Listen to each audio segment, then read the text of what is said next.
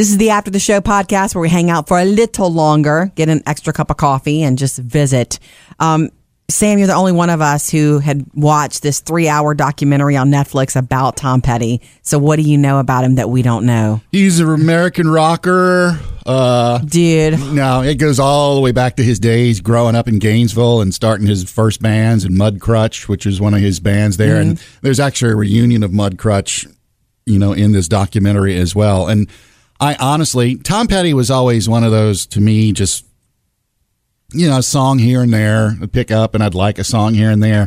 But when you go back and you watch, I guess, the inner workings or why he did what he did and when he did what he did, it makes you have a new respect for the guy. Isn't it weird how you appreciate, music like that later? Because I'm the same way. I was always kind of and I even hate to say that, I don't want to say I was a lukewarm Tom Petty fan. That's they were okay. like the big songs, Breakdown. You remember that one?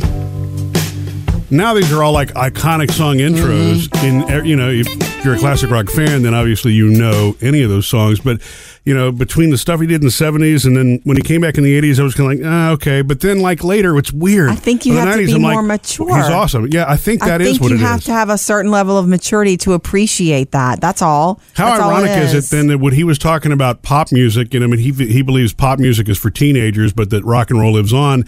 And maybe that is what it was. At that time, I thought, because I was a kid. It wasn't flashy enough for you. Maybe that's what it was. But then later you're like, wow, man, what a musician. And okay, now I get the lyrics. And, Sam and I are kind of the same. We've never been great lyrics listeners. Oh, man, I am. Yeah. Man, there's so many good, first of all, that Here Comes My Girl song. Oh, my God, where he even talks. It is so cool. He's such a cool vibe. But yeah, I just literally grew up. There we go. Thank you, Murph. That's right. He starts out talking in this song. Oh, yeah.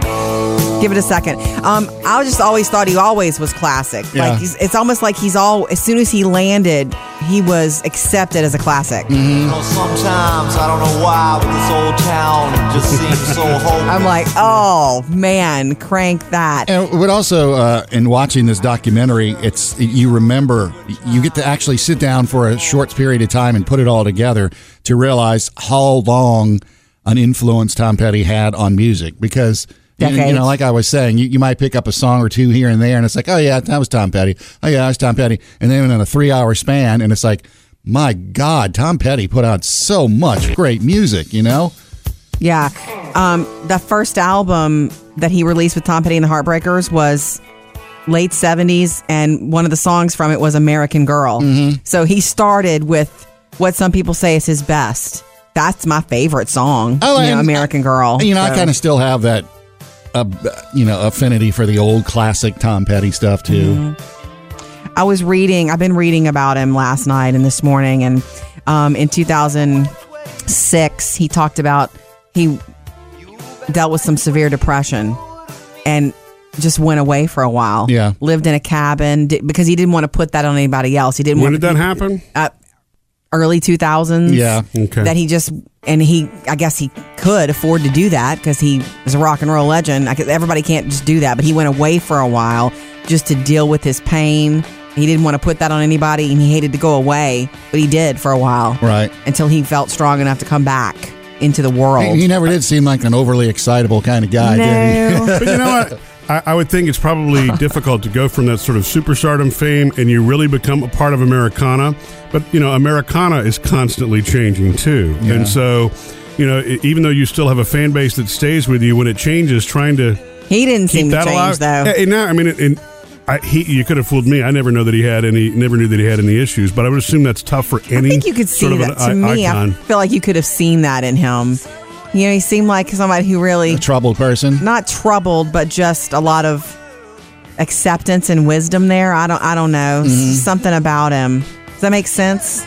Yeah. And he never had to reinvent himself. I know he did some MTV stuff, which I thought was surprising. Yeah. But he embraced it. Well, the video, he was the Mad Hatter. Yeah. Well, the Mad Hatter thing, did that happen around the Mary Jane's Last Dance time and all that kind of stuff? Yeah. Into the Great Wide Open, where he did a video with Johnny Depp. His reinvention in the late 80s, I thought that was really impressive because it was all a bunch of rock icons that got together.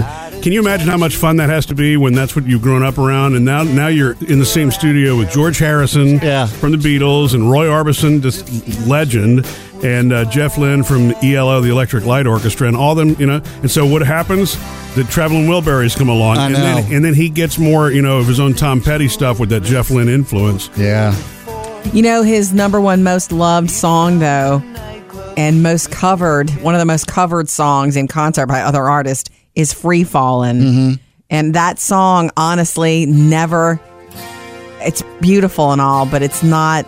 It's never done it for you. It doesn't make my heart beat faster like the other stuff. Yeah.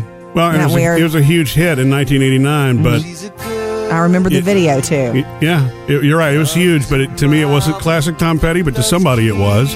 Doesn't make it a bad You're song. right. No, it's like what I'm saying is his most loved, and artists love to cover this. I know John Mayer covers it, and he's not the only one. Anyway, but it's a legacy of great music. And you know what's interesting about this? About his passing is now, once again, as it's done with so many artists, it's going to introduce him to a new generation. Yeah. You know what I mean? Sam, we would love a Behind the Lyrics on Friday from Tom Petty. Okay. Have fun digging into some of that. Okay. Missed any part of the show? Get it all at murphysamandjody.com.